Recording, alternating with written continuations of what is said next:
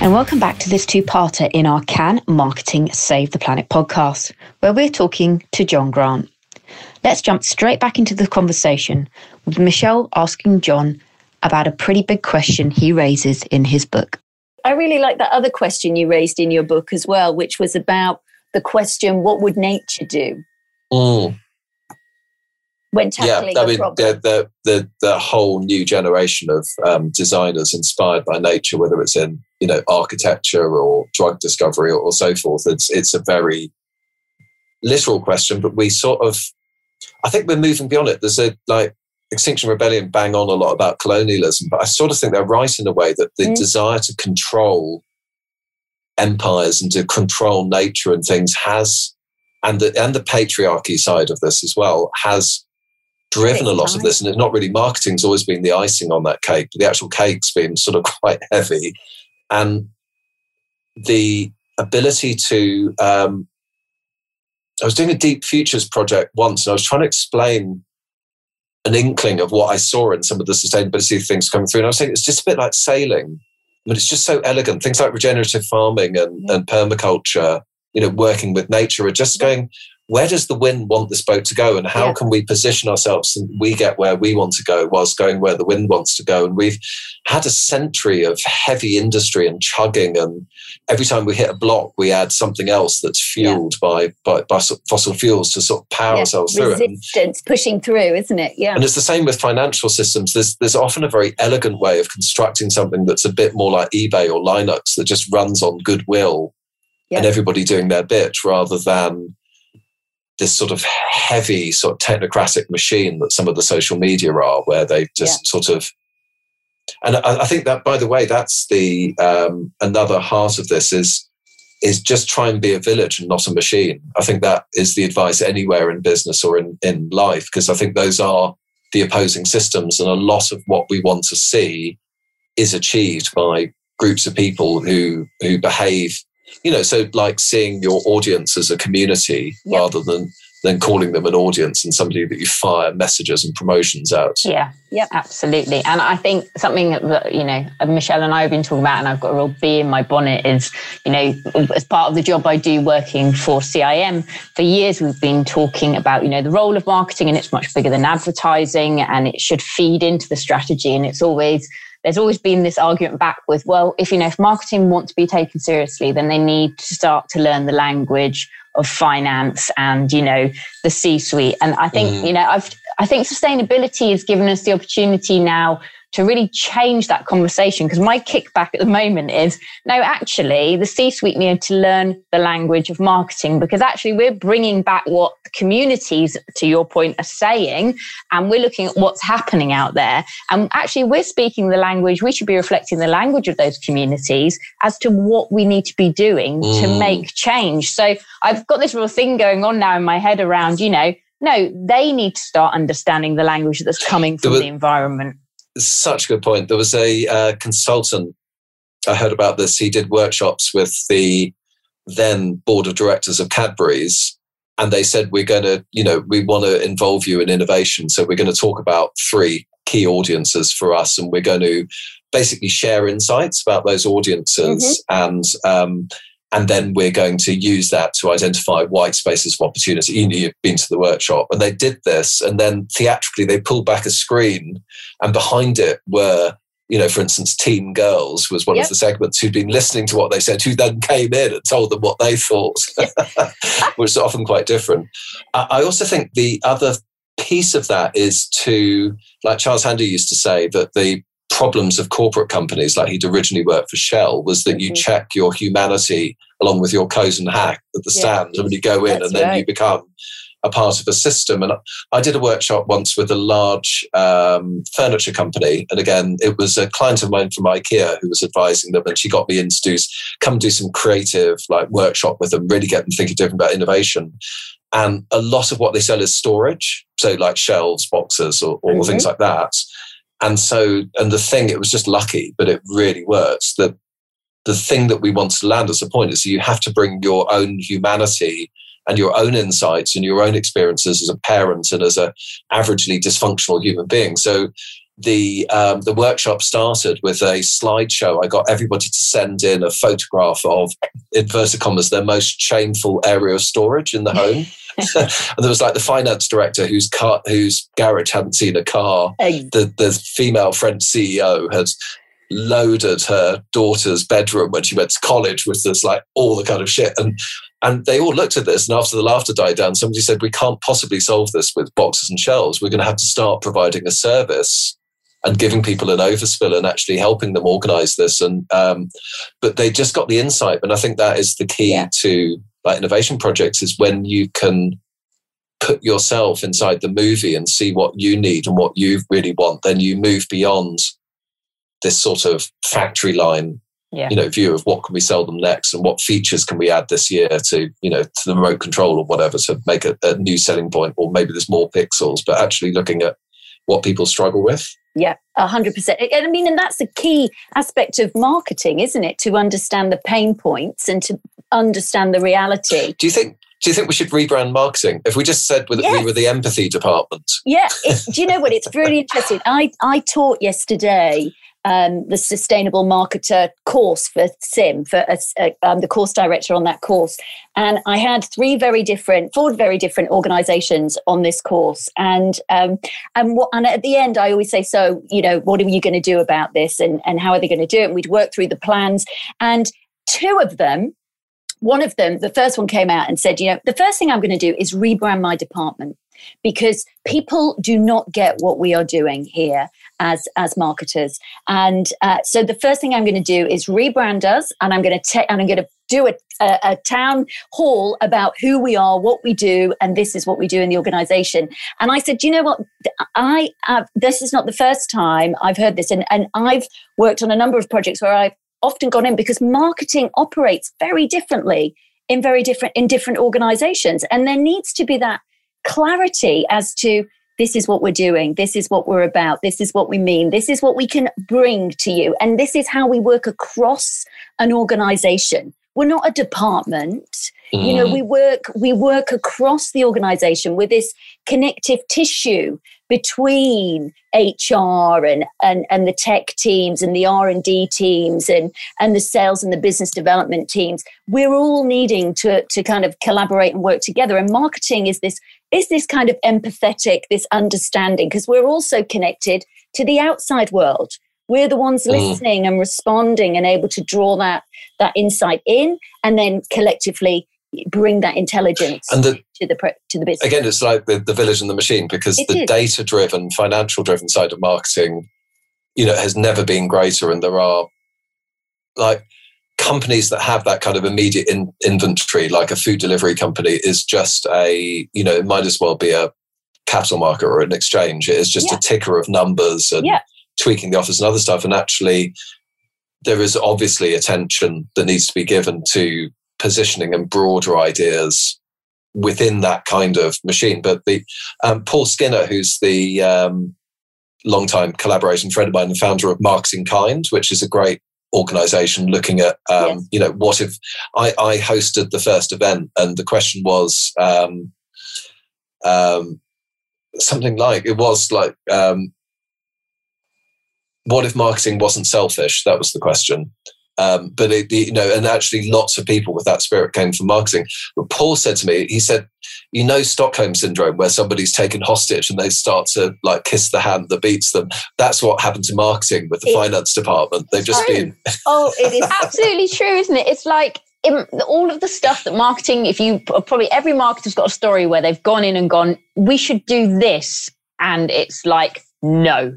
Like not even, and it doesn't matter how much you try and explain it. And then the argument to, well, you're not talking my language. No. I'm talking in the language of the people who want it, and this is where I think, I think the conversation has to change, because, if the planet isn't around, then we're not going to need people in business anyway, are we? Yeah. But an interesting thing about marketing and finance when it comes to sustainability is around the sustainable reporting. And of course, the sustainable reporting can't just be a whole load of numbers. The finance guys are going to have to understand what is going on within a business and what they're doing in order to be able to effectively report on where they stand around these key areas. It can't just all be about numbers. First things I did on the sort of corporate sustainability front was IKEA had done, it was one of those reports, like they said at the time, if HSBC printed their report, it would fill 2 rooms. And you've got a whole volume of how do we know every factory has a fire extinguisher was one, like reporting line of thousands. What we did, and it was particularly the creative director of my former agency, and we were a couple of individuals at that point trying to help them make sense of this. And he suggested, which I think was a brilliant idea, he said, look, this isn't the way you manage it. This is just the way you measure it. How you manage it is you've got 3 piles. You've got stuff that's not bad. With the best will in the world, you'll probably never get to doing anything on that.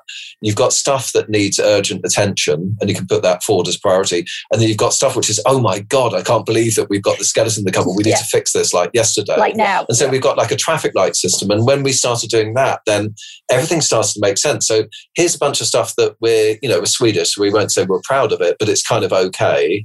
And then here's what we're really working on at the moment. And then sorry for these things. And we're being really transparent. And here's the action we're taking to put it right. And it just simplified the whole thing, because otherwise it was just a forest of, and, questions like, is this percentage of, virgin fiber in this particular bit of the supply chain, is that a good thing? And you can benchmark yourself against others. But if you can say that is driving 21% of our impact, so that's the thing we need to attend to. Yeah. Exactly. And then that makes it also more transferable and translatable to the end user, to the consumer, to your investors, to your stakeholders who are looking in and think, what are this organisation doing around that? And I don't know if you've looked at this. One of the topics I found hardest in putting the book together was the issue of transparency. Oh. Yes, all the way through we talk about it. Yeah. But it's so hard to do. It's like, if you just use another word, honesty. Yep. Yeah. If you've read any Freud or anything else, it's just like it's really, really difficult at every level. And it is one of the first talks I ever gave publicly on sustainability was at a company called Dragon Rouge, who are really into this stuff way back in the day, back in the 90s. And I showed a clip from Dangerous Liaisons where John Malkovich contrived to be seen just at that moment handing coins to the peasants as his intended rode past in a carriage. And that's often what brands are doing with cause-related marketing, is being seen handed coins. And so the politics of, and I looked at some examples of transparency. So Everlane was picked out in one report as the most transparent company in the world. And then I found another report by an NGO saying, no, transparency is H&M. They publish the name and addresses of their factories. Everlane is actually very far from transparent. It's sort of Maoist. All we see is pictures of happy workers and trust us. And there was a New York trendy chocolate bar that I found called Raka, which means raw or honest or something like that. And they had a transparency report inside the wrapper of their chocolate bar. But what it showed was that they were paying 2.5 times the commodity price for their beans. And I just said, this isn't transparency, because that's just called specialty chocolate. In fact, they should, on average, if they're green and blacks, be paying 3 times as much. Yep. Of course it's higher. I mean, you just said you're not buying commodity. Like, you're not buying commodity beans, you're buying speciality. And, because you're a single estate chocolate, of course you are. So it's sort of actually disingenuous. And it's so hard in human communications to be honest. I mean, there's definitely something you can do to be authentic and do the right thing and not mislead people. But transparency, I just find such a slippery subject. And it's utterly what some companies need, is just to open everything up and show that we are doing good here, but be open to your point earlier about, but we know that we aren't doing as well as we can here. And so that I think society would have more respect for that. And even when you do this, and it's a very winning strategy. So Panera Bread, food as it should be, held their hands up and said, look, there's 200 items on this no-no list, broadly E numbers, and we're taking them all out of our food because we don't think it should be going to our children, and we'll report back in 2 years that we've done it and so forth. But they got so much credit and brand kudos for being humble and honest. And they've been stuffing us with this stuff for like 20 years, and they're still full of high fructose corn syrup. There were lots of things that weren't on their no-no list. But like John Malkovich, it's a very effective personality-based positioning of humility and service and so forth, but you know that it's having a positive goodwill effect on your brand. But we even give things terms like greenwashing and purpose washing. Let's just call it lying. I mean, it is. And then I started looking into, what's a half lie and a half truth. And then I shut my computer because I thought, I'm not even going down this road. It's like reading my own Twitter feed. There's a section in my book called 50 Shades of Greenwashing. Yes, I read that. Because there's only about 13 of them. So it's an exaggeration.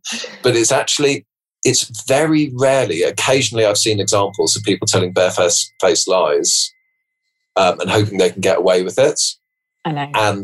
But there's just so many other varieties of spin, self-deception, things that aren't just supported by the research or things that are supported by very partial research. And it's a really simple thing, which is don't try and look greener than you are. And I always tell people to try and put their money into doing and making progress rather than into communicating and claiming credits. Yeah. And just like make the boat go faster wherever you can and hope to be discovered. But there are definitely markets where if you're quiet about this stuff and others are shouting about it, you can fall behind. And I can understand why people want to communicate. But it's the devil's own work. It's a slippery subject.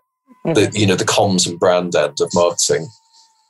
Yeah, absolutely. I mean, we talked about it at the Plan A, wasn't it, Gemma? Exactly that with Marks and Spencer, that they had this great initiative back in 2012, but they didn't really talk about it. They didn't really expose their consumer to the work that they were doing around.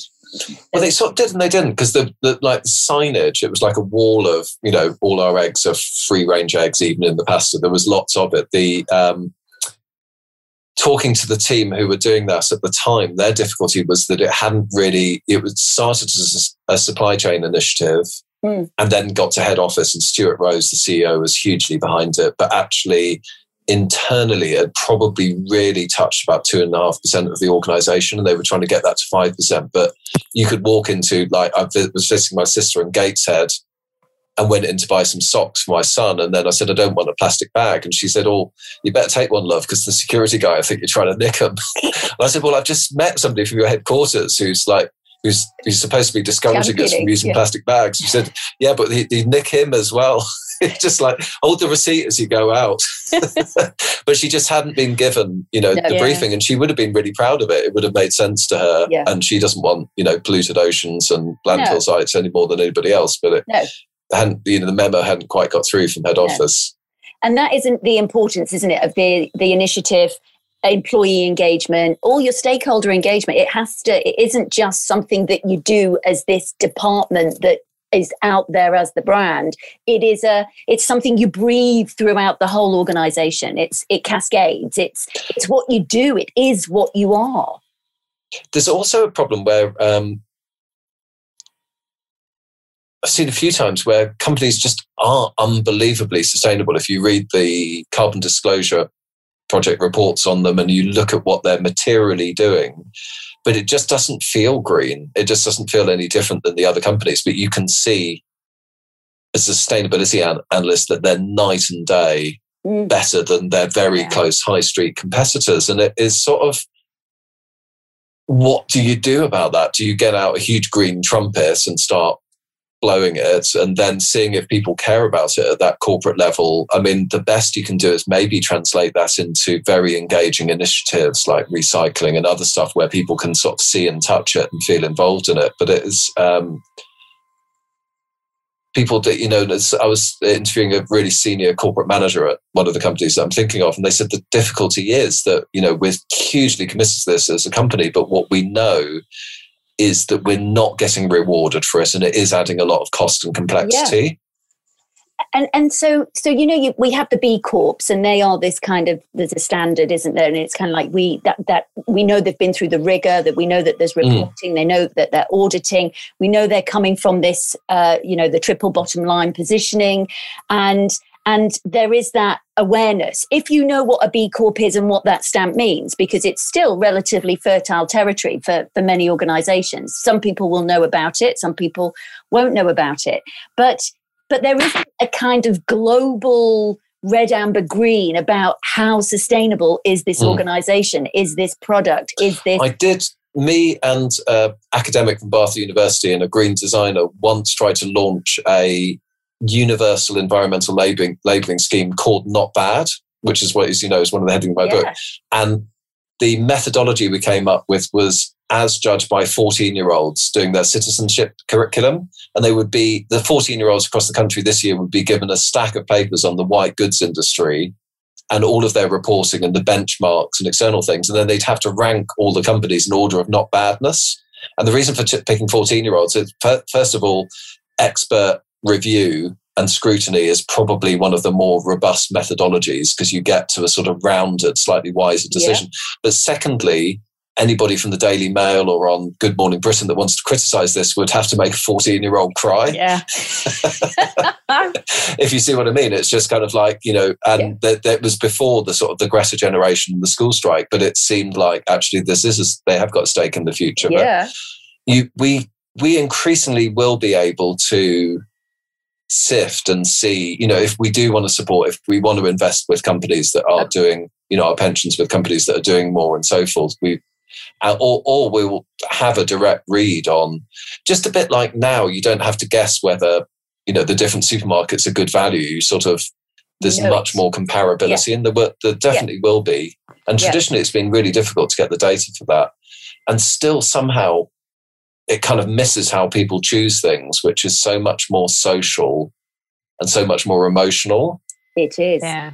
I mean, I think we've changed all of our chocolate, and everybody are talking about it to the Tony's Chocolonely just because you understand the cause. There's a social, societal issue, and it's delicious chocolate. But kind of chocolate's chocolate, but it makes the consumer feel better about their purchasing decision, and so that's where that's kind of where I think if you understand, you can't unsee things, can you? And then if you do choose to make those purchasing decisions based on things that you are aware of, then that's your responsibility. You're taking responsibility. That is one of the things that occasionally brands, I mean, Anita Roddick did this with Against Animal Testing, a fringe challenger brand can introduce a frame or agenda into a market which changes the whole industry. And I think that, I constantly, if I see anything like any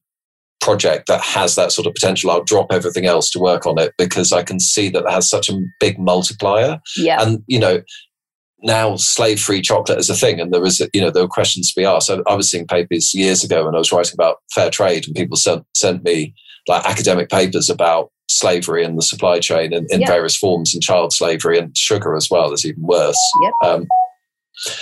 I'm just looking at the time. Yeah, we need to get going. Yeah, we'll wrap up with the last questions and then edit this in. Yeah. Yes. Okay. Okay. So, John, we like to end the podcast asking all of our guests 3 quick-fire questions. So I'm going to start with the first one. Can marketing save the planet? What's your view? I think it can be part of the solution and can really help some parts of the solution. I don't think it's a panacea, and I don't think what we need is a marketing campaign for the UN. We need to just change so much. We need to redesign society. But marketing can play its part in certain places, and it can also be quite a peril. So we have to watch those too. Absolutely. And then, what do you hope business looks like in 10 years' time? Just more human is the key thing. I see that in lots of companies that I admire. Fantastic. And last but not least, if you were to give one piece of advice, and you've shared lots of advice and insights, so thank you for that. But if you were to give one piece of advice to others around getting started with sustainable marketing, what would it be? Really simple. Just a big piece of paper and write 2 columns. One is from, and be really honest about where you're starting now. And then write 2 and where you want to get to. And then start working. Marketing is the arrows that help you get between them. And I think just being really clear and simple about it like that is such a benefit. Fantastic. Fantastic. Well, I've absolutely loved speaking to you. We could have chatted I all want to do it again. day. Do you have repeat guests? Yeah, Yes. we will definitely get you back on the podcast, because there's a lot of other topics that we'd love to pick your brains on, John. So thank you so much for No, this. thank you.